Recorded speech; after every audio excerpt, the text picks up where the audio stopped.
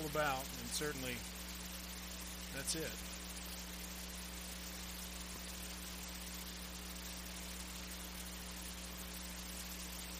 About now. Here we go. Well, thank you again, Sherida, for blessing us. Thank you so much. What a beautiful song. Let's pray together, if you would, please. Heavenly Father, we thank you that, as the song says, that love came for us. And not just an ambiguous, out there kind of love, but the very love of God expressed in Jesus Christ. And we thank you that love has a name, a purpose. We thank you, Lord, that we are the object of that love. Lord, this morning as we consider the fact that the Lord came to us, may it be overwhelming in our minds and our hearts, and may it change us, we pray in Jesus' name. When I was a kid at my home church, and we would be dismissed, or we would go to our children's church, kind of like our kids were earlier, we'd sing a lot of different songs. And some of you may be familiar with some of the songs that we did. We did one that I distinctly remember. It was, I've got the joy, joy, joy, joy down in my heart. And then everybody would scream, where? Down in my heart. You know, and all the kids they would love to scream, you know, as loud as you can. Of course, that was, get you all fired up. And so you just, you know, joy, joy, joy, joy, down in my heart to stay. And it was, we loved that song, and I still remember it. I won't sing it for you because I don't want to ruin it, but I've got the joy, it is the joy of the Lord down in my heart to stay. And as kids, we sang that. It was such a happy song, and we'd get loud, and we'd move around, and we'd have lots of fun at children's church, and we'd sing about the joy of the Lord that we have down in our hearts to stay. But what is joy? It's one of those Bible words that we throw around a lot. It's a churchy term that sometimes we don't really know what it means, and we're not sure exactly what we should do with it, or should we have it, or should I give it away, or should I treat it like a hot potato and not really do much with it? What should we do with it? What is it?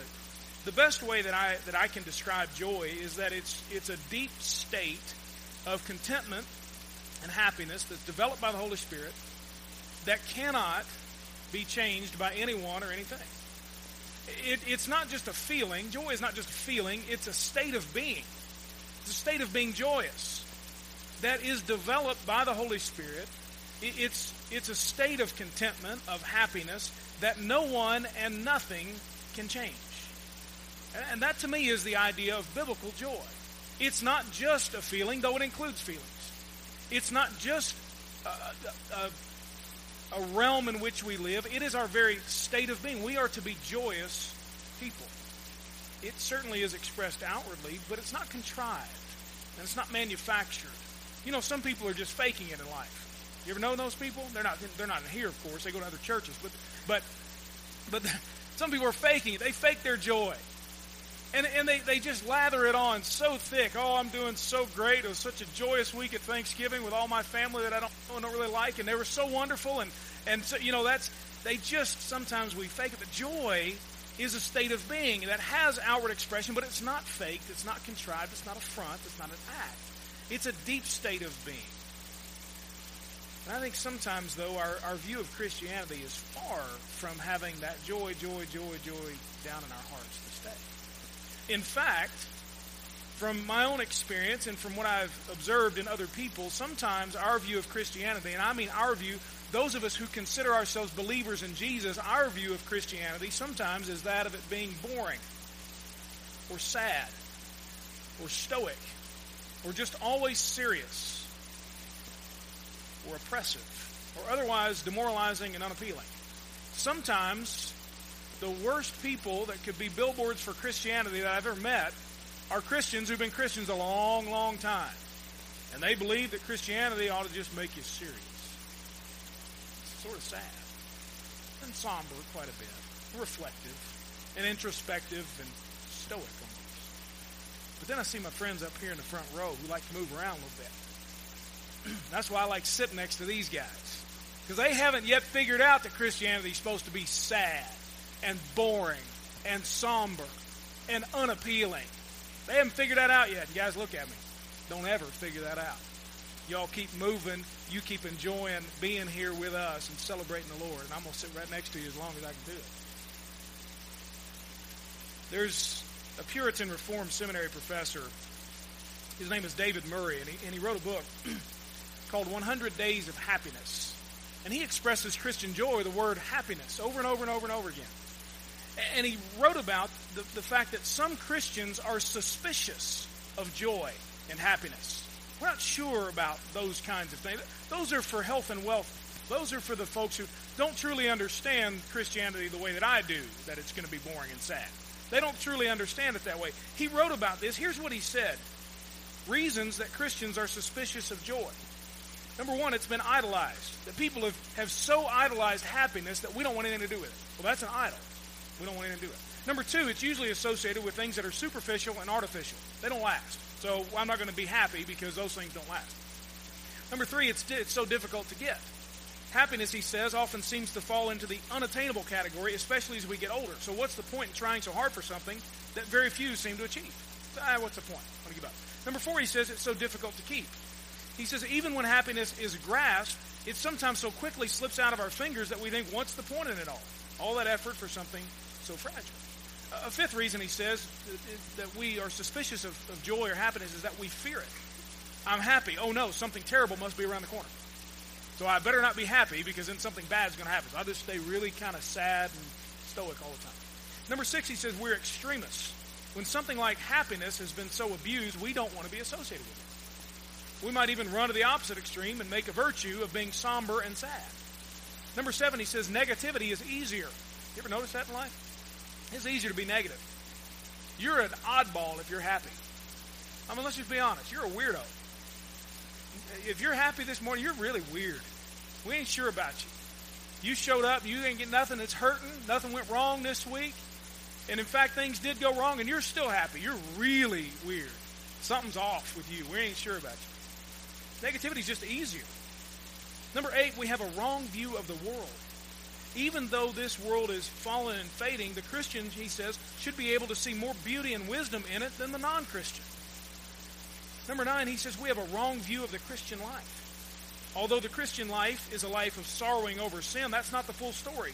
We are to be sorrowful, yet always rejoicing. We are to rejoice in the Lord always. We're not to replace our sorrow with joy, but rather join both together in balanced harmony. And number 10, he says, we have a wrong view of God. If we think that happiness is suspect, our view of God is suspect. To put it another way, our essential and primary view of God will be our essential and primary emotion. If we think of God only as a stern, judgmental, angry, suspicious, reluctant, unfriendly, cold, and distant figure, then that's what he'll be like. However, if we think of God as forever blessed, as rejoicing in saving sinners, as delighting in his people, then that's what we'll become. We are sometimes suspicious of joy and happiness. And in all of this, we ignore the fact that part of what God wants to grow in us is joy. What are the fruit of the Spirit? Love, and then what? Joy. It's part of it. Joy that leads to practical feelings of hope, of contentment, of happiness. The series that we're in leading up to Christmas morning is called What Christmas is All About. We're taking a page out of Linus's book from the Charlie Brown Christmas story. When Charlie Brown screams out, doesn't anybody know what Christmas is all about? And Linus steps into the spotlight and says, I'll tell you, Charlie Brown, what Christmas is all about. And he quotes Luke chapter 2, verses 8 through 14. I want to look this morning at Luke chapter 2, verses 8 through 20, and then we're going to focus in particular on the second half of verse 10 and verse 11. Now, I'm going to read it this morning from the Holman Christian Standard. I'm going to preach it from the King James. All right, so really going to confuse you this morning, but I like, for the sake of order this morning and organization for the sermon, I like the way that King James puts it, but I'm going to read it from the Holman because I think it's a little bit more readable in a public setting. In the same region, it says in Luke chapter 2, verse 8, in the same region, shepherds were staying out in the fields and keeping watch at night over their flock. Then an angel of the Lord stood before them, and the glory of the Lord shone around them, and they were terrified. But the angel said to them, Don't be afraid, for look, I proclaim to you good news of great joy that will be for all the people. Today a Savior, who is Messiah, or Christ, the Lord, has been born for you in the city of David. This will be a sign for you. You will find a baby wrapped snugly in cloth and lying in a feeding trough. Suddenly there was a multitude of the heavenly host with the angel, praising God and saying, Glory to God in the highest heaven, and peace on earth to people he favors. When the angel had left them and returned to heaven, the shepherds said to one another, "Let's go straight to Bethlehem and see what has happened, which the Lord has made known to us." They hurried off and found both Mary and Joseph and the baby, who was lying in the feeding trough. After seeing them, they reported the message they were told about this child, and all who heard it were amazed at what the shepherds said to them. But Mary was treasuring up all these things in her heart and meditating on them. The shepherds returned, glorifying and praising God for all they had seen and heard, just as they had been told. In this series, we're focusing on the shepherds and their experience, both with the angels and then with Mary and Joseph, and then their return. And so what we've covered so far is what Christmas is all about, several different topics so far. Today we're going to look at Christmas is all about great joy. The message of the angel to the shepherds, first, as we saw last week, was fear not. Instead, behold, look at the good news. Look at the gospel. Look at Jesus. Take your eyes off your fear. Look at him. This morning, it's good news, the angel says, of great joy. Now, good news is inherently joyful.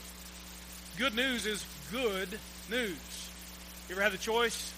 Which one do you want first, the bad news or the good news? I don't know. Give me the good news. Maybe the bad news won't be so bad. I'll be so excited about the good news.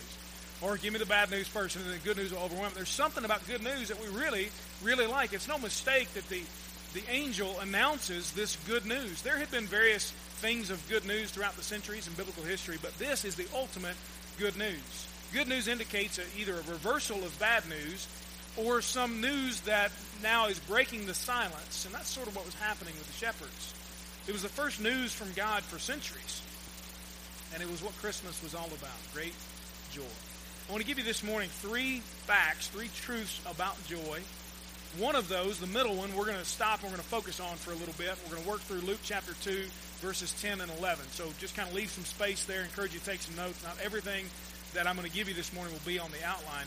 But the three facts, the three truths about joy will be. First of all, and this is just an overall biblical truth about joy, that joy is ruined by sin. Joy is ruined by sin. Like I said, it's that deep state of being contented and happy that's brought on by the Holy Spirit, developed by the Holy Spirit, that nothing and no one can change, but it is ruined, it is diminished, it is thrown away by sin. The Old Testament ended without God's glory among the people. He had departed. And as the Old Testament story wraps up, the people are returning from their exile that God had imposed on them because of their sin. But it's hardly a triumphant return. It's really sort of a piecemeal. Some folks went back, some folks didn't. They rebuilt some walls. They tried to do some other work in some different places, and it wasn't exactly all that it was before. And God's subsequent silence for the next few centuries, 300 to 400 years, offered them no joy. They weren't hearing from God in a prophetic way. There was no prophet to come and tell them, "Thus saith the Lord." And even though they had resented that for a long time, they still were hearing from God on a regular basis, and now they weren't. And so that time between the Old Testament ending and the New Testament beginning was a time of no joy. It was a time of confusion for them. It was a time of rebellion. They rebelled against their government, and eventually they were oppressed by the Roman government. And that's where the story kind of picks up in the New Testament. The Old Testament pattern had always been that God would bless the people. He would promise them more blessings. They would rebel and sin against him, and then God would bring judgment. And all of that, because of their ongoing sin, there was no real joy for the people that lasted. There's no joy when there is sin. Sin ruins everything it touches. You know that. You've seen it. Sin ruins relationships. Some of you are dealing with broken relationships today, and you can trace it back in every single case. Whether it was your fault or someone else's fault, there was sin that started the break. That's the way it went. Whether that was between you and your parents, you and a brother or sister, you and a spouse, you and a child, whatever it was, there was sin that got in the way of that relationship. Sin always ruins everything it touches. Sin also ruins your faith. Paul talks about those who have a love for money and a love for stuff, and they pursue it, and as a result, they've shipwrecked their faith, and they love the things of this world, and they give themselves over to that, and it shipwrecks. It ruins their faith. Some of you now are struggling with doubts about the Lord because of sin that's been in your life, and you can't explain the correlation, but I guarantee you that there is something in there that in some way, shape, or form has crept into your life, and it's because, in some ways, of sin. Sin ruins our faith. Sin ruins our peace. If you're a believer in Jesus, let me just tell you this. If somebody comes to me on your behalf, and I hear, "Hey, you know what? I need you to pray for Clint Gentry." that guy, he's just being a total knucklehead. He's our youth minister, so maybe that goes with the territory. I don't know. But man, he's, you know what I'm going to pray for Clint? Because I believe Clint's a believer in Jesus. I'm going to pray the Holy Spirit would absolutely crush him. No peace in his life. So Clint, don't go down that road. That's what I'm going to pray for you. You know why? Because there's something about joy being taken away, sin that ruins our peace. And maybe, just maybe, it's not that God's trying to get your attention through these different signs and so on, but when you have no peace in your life, when you have no joy in your life, maybe it's because you have run from the Lord. Not in every case, but you've run from the Lord and you've ruined it because of sin. Certainly we know that sin also ruins health. I had a grandfather whose choices over the years and years and years and years took his life at age 67. He didn't kill himself willingly, but passively. Just over time, he never decided to say, you know what, I'm not going to do that anymore. It's detrimental to me. You've seen people who have made sinful choices and their life was ended just like that, or that they have taken someone else's life because of their sinful choices. Sin ruins everything it touches. It'll ruin your emotions as well, by the way. If you're a believer in Jesus, sin will make you a not nice person. It just will. It'll ruin it. It'll make you a negative, awful to be with kind of person. Ultimately, sin just ruins your soul. I mean, it just ruins your soul. Now, that's not what the world's going to tell you. That's not a message you're going to hear on the news. It's not a message you're going to hear in self-help books. That the problem with you is sin. Not what you're going to hear. But the Bible is pretty clear that that's the problem. The world's going to tell you to go for whatever is immediate. You know, hey, whatever helps you to feel better in that moment, that's really what you should choose, because the ultimate goal is to feel better, and then as a result of feeling better, sort of be a good person, and that's sort of the ultimate virtue. But really, that's not even sustainable. Because sin ruins joy. It always has and always will. For those who are not believers in Jesus, ignorantly, their sin of unbelief steals and ruins their joy because they're not receiving from the Lord what they could be receiving. And in believers, our sin ruins the joy that God wants to grow in us by the power of the Holy Spirit. And it's very dangerous not to have that kind of joy of the Lord. In that particular book, David Murray quoted a Puritan pastor named Richard Aileen.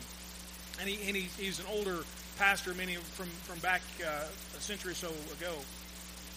And he said these words about the danger of lacking the joy of the Lord. He said, the lack of these heavenly joys will dampen, if not destroy, love for God. This lack will cause people to have infrequent and unpleasant thoughts of God. This lack will cause people to use infrequent and unpleasant speech concerning God. This lack of joy will deprive people of all desire to serve God because they have no delight in Him or any sweet thoughts of heaven. This lack of joy threatens to pervert people's judgments concerning the ways of God. It is the lack of heavenly joy in God that causes people to entertain the delights of the flesh. The lack of heavenly joy will leave people under the power of every affliction and without divine comfort. The lack of joy will make people unwilling to die, for who would wish to go to God when He does not delight in Him? This lack will lay people open to the power of every temptation. The lack of heavenly joy is a dangerous preparative to total apostasy, that is turning your back on the Lord. Lacking joy that is stolen maybe by our sin is a danger to our souls. And it's often our sin that has ruined any joy we might have.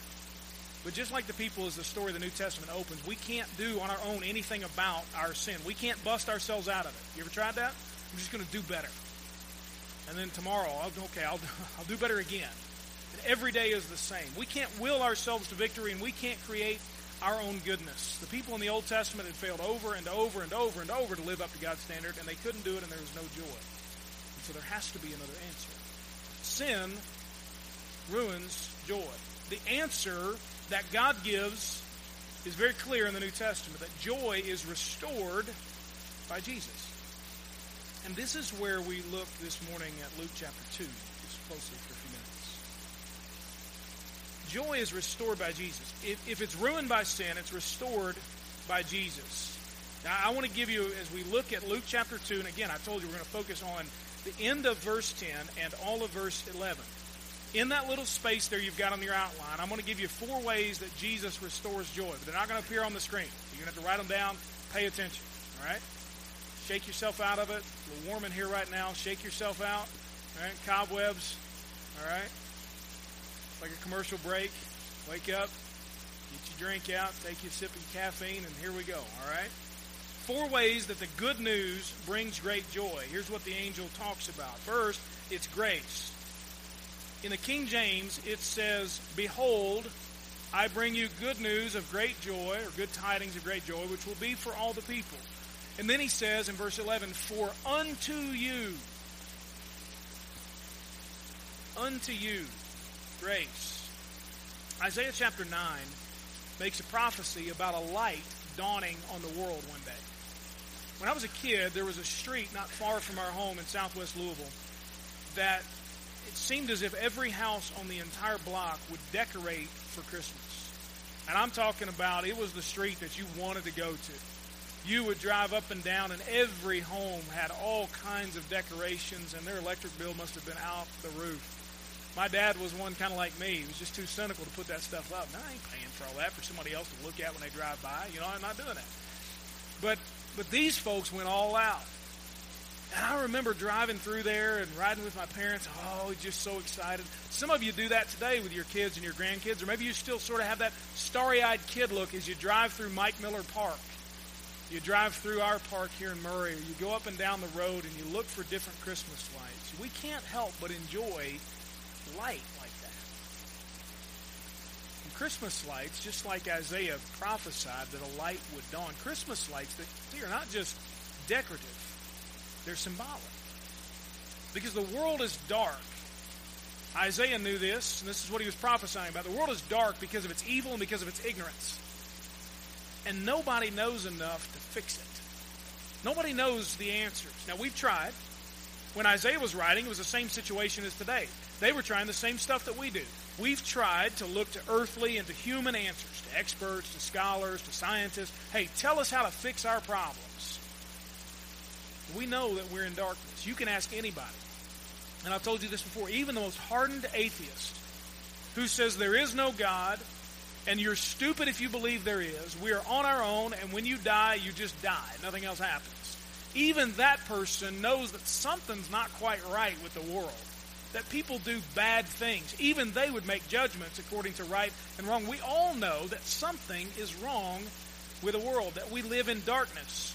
But we believe that we can overcome it on our own. We think we're pretty smart. We think we're pretty slick. We've got some technology. We've got some science. And so, with all of our science and our innovation and our genius over the last few centuries, you know what we've created? Slavery. Wonderful invention.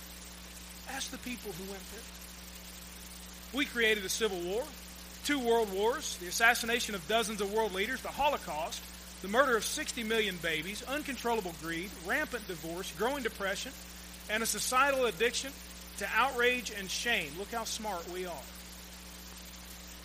All of our genius put together, and that's what we've created over the last few centuries. We know we need light, so we decorate every Christmas to light things up and to celebrate, in many cases, a light that we don't even know has dawned on us. Unto you, a light has dawned, from Isaiah 9. That's a totally different message. It says that the world is dark, the world is hopeless, but it tells us that we can't do anything about it.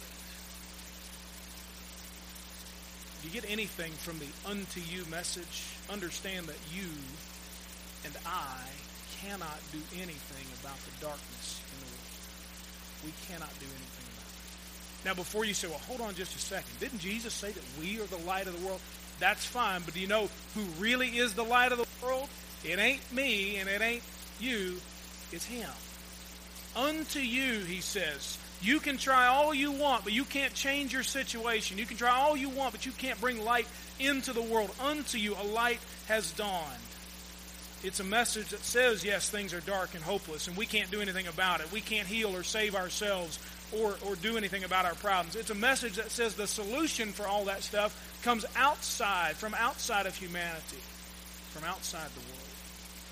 And so this unto you is a message of grace. To an evil and ignorant and arrogant world, there's grace. Unto you, something has happened that is not of you, but is unto you. Don't miss the terminology. It's very important. What a different message from prevailing thought. And even, honestly, any other religion. Prevailing thought, most other religions are going to tell you, here's what you need to do to get to God.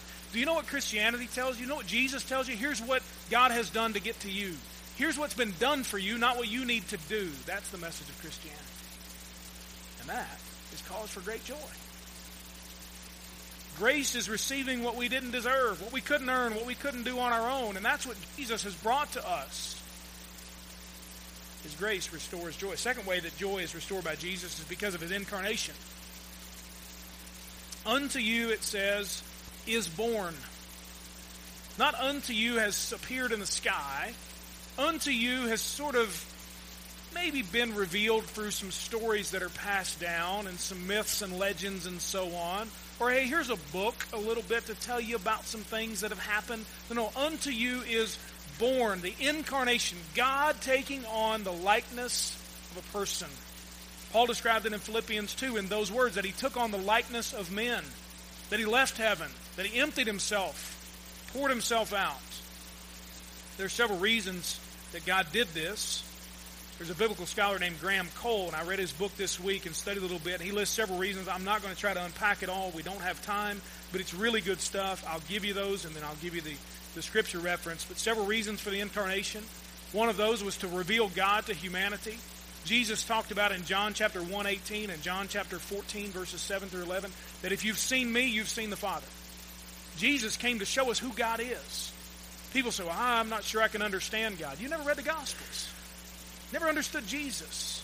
Part of the reason that he came was to reveal God to humanity. Hebrews chapter 4, verses 14 to 16 tell us that Jesus came, the incarnation happened, so that we would have someone who stands before God on our behalf, who understands what we deal with. Jesus took on humanity. He didn't give up his godness, but he took on, along with that, his humanity. So he was equally God and equally human, but because he was human, he understands us. And so he stands before God on our behalf as one who knows us. Jesus also came to give us a pattern for what human life is really to be about. Philippians 2 also mentions that Jesus, because he emptied himself, he humbled himself, took on the nature of a servant. And that is the ultimate in humility, and that's the ultimate for humanity.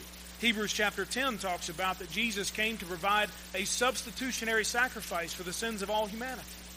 1 John chapter 3 tells us in verse 8 that Jesus came, that he appeared, that God appeared here on earth in order to destroy demonic and evil powers.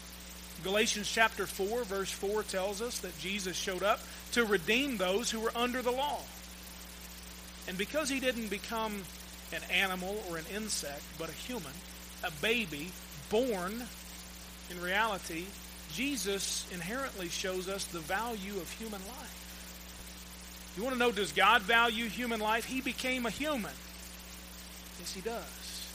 And so anything less than God's value of human life is sinful and evil and abhorrent to the Lord. And that's what Jesus did. That's why he became a man. And so in his incarnation, Jesus identified with us, showing us that we're loved and understood, and not alone, but redeemed. He came alongside us to dwell with us, to travel with us, to take upon himself our sin. Unto you is born. That really matters. It matters that it really happened, and it is cause for great joy, because God is not unaware, but he's sympathetic. God is not unloving, but he's compassionate. God is not unreachable, but available. And in Jesus, the incarnation proves on that. A third way that Jesus restores joy is by God's faithfulness.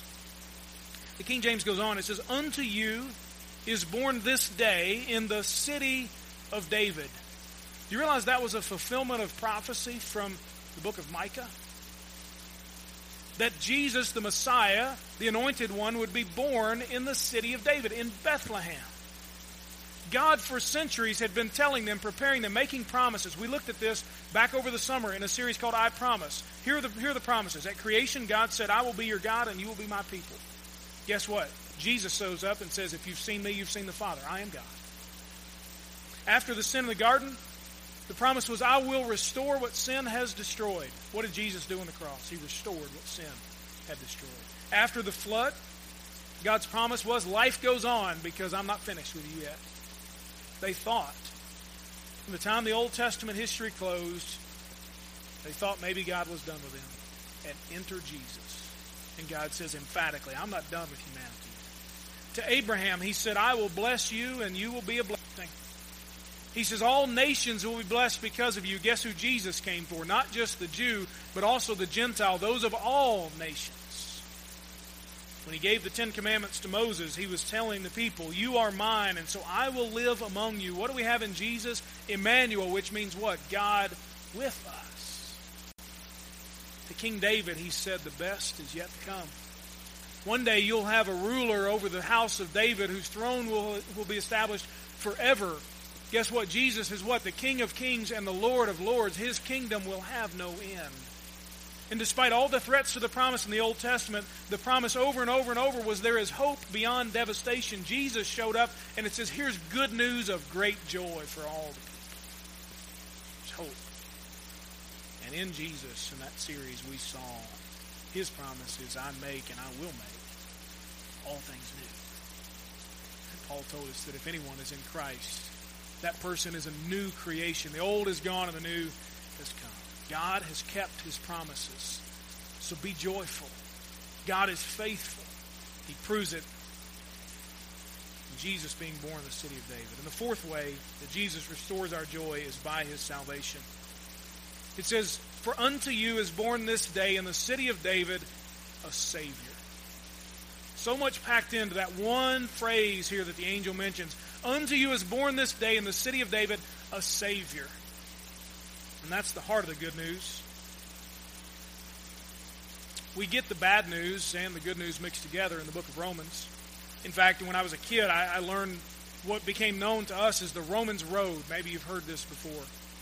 And how do you talk with people about who they are and what God has done for them? And we were taught just, learn some of these verses and you'll understand here's the way people are as they're created, and here's what Jesus has done for them. Because in Romans chapter 3, we find out that everybody has sinned. And everybody falls short of God's standard. So as a result, we all stand to be condemned by Him.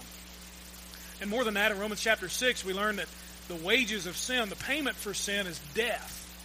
But the free gift of God is eternal life through Jesus Christ our Lord. We learn in Romans chapter 5 that while we were still in our sin, dead in our sin, hateful to God, unbelieving, ignorant, evil people apart from the Lord, that even in that, while we were yet sinners, it says, Christ died for us. We learn in Romans chapter 10 that whosoever calls on the name of the Lord will be saved. For if you believe with your heart that Jesus you confess with your mouth that Jesus is Lord and believe in your heart that God raised Him from the dead, then you will be saved, it says. And so there's the good news all wrapped up into salvation. There is no greater cause for joy than our salvation. Picture, if you will, the worst case scenarios in your mind. Whatever it may be. What's the worst way that you would think would be to die? Drowning? Fire? Torture? Crucifixion? What are the worst case scenarios that you say, I tell you what, I hope that somebody would get me out of that? What's the worst financial disaster that you can imagine? What's the worst relationship disaster that you can imagine? What are the worst case scenarios for you? And imagine that all of those things, from all of those things, you've been rescued. Every one of them. One after another, after another, after another. How joyous and happy would you be that someone got you out before you died? That someone bailed you out before you went under?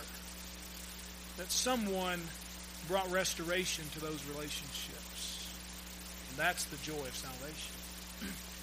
And infinitely more is the joy that is found in Jesus' salvation. Because the worst way to die isn't anything physically, but it's spiritually. And that is for all eternity to be separated from God Himself, punished forever for the unbelief in Jesus Christ.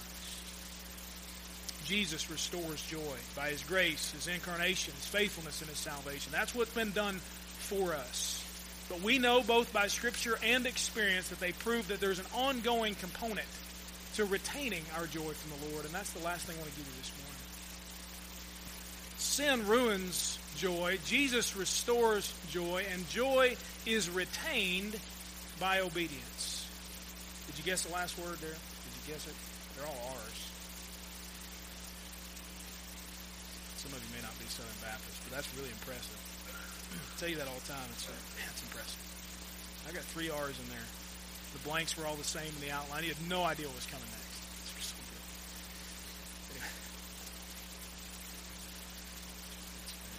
good. Anyway.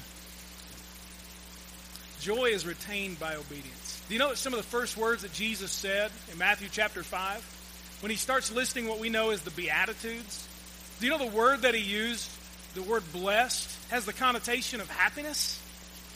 He says, if you want to be happy in my kingdom, here's what you need to do. Obey what I tell you. In Luke chapter 11, we get the connotation in Luke chapter 11, verse 28, that those who are the happiest are those who keep God's commands. Over and over and over and over and over again. Blessed are you if you do these things. Happy will you be if you follow what I tell you to do. There's something about being obedient to the Lord that brings joy. David Murray in his book, and I'll close with this. David Murray says this: for many people, the existence of God's laws is proof that he opposes human happiness. If God really wanted me to be happy, he wouldn't put all these laws in my way. Thus, every day, billions of people try to throw off God's law, cast it behind their backs, and run away from it as fast as possible. What they don't realize is that instead of escaping hardship, they are escaping happiness. Here are 4 reasons, he says, why we should trust and obey God's laws as designed for our happiness. Number 1, God knows us. As our Creator, he knows what is best for us in our bodies, minds, relationships, lifestyle, communities, and so on. He has observed billions of human lives over the years and knows what works well and what doesn't.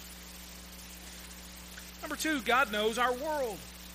He knows the dangers of this world better than we do, and he has designed his laws as boundaries, as fences to keep us in safe places and away from the danger zones. He knows what damages and what destroys us. Number 3, God knows the future.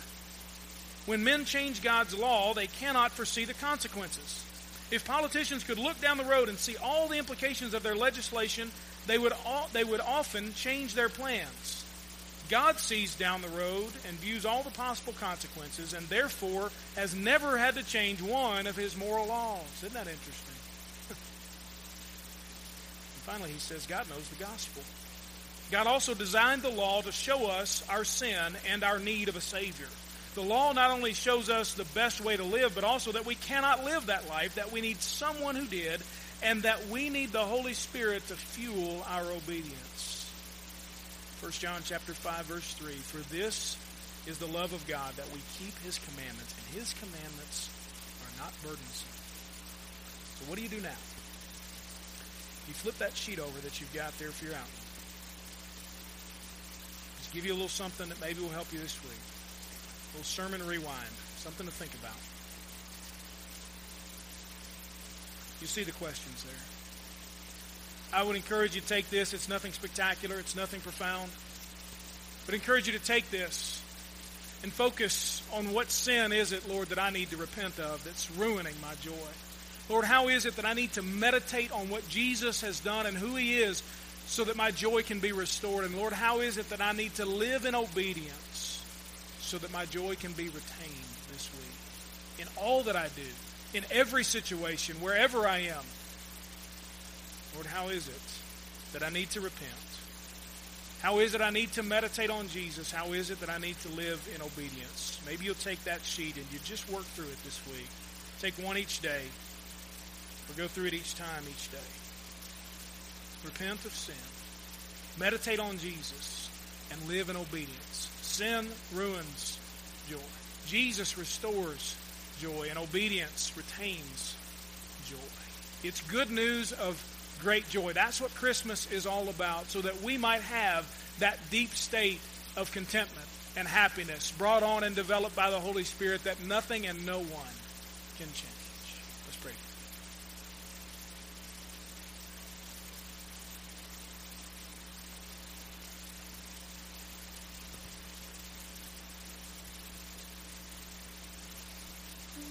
There may be a specific response that you need to have this morning. We don't typically have a lot of folks who will get up and come forward and talk to me or to pray here and all of that, and that's okay. But I want you to know that's always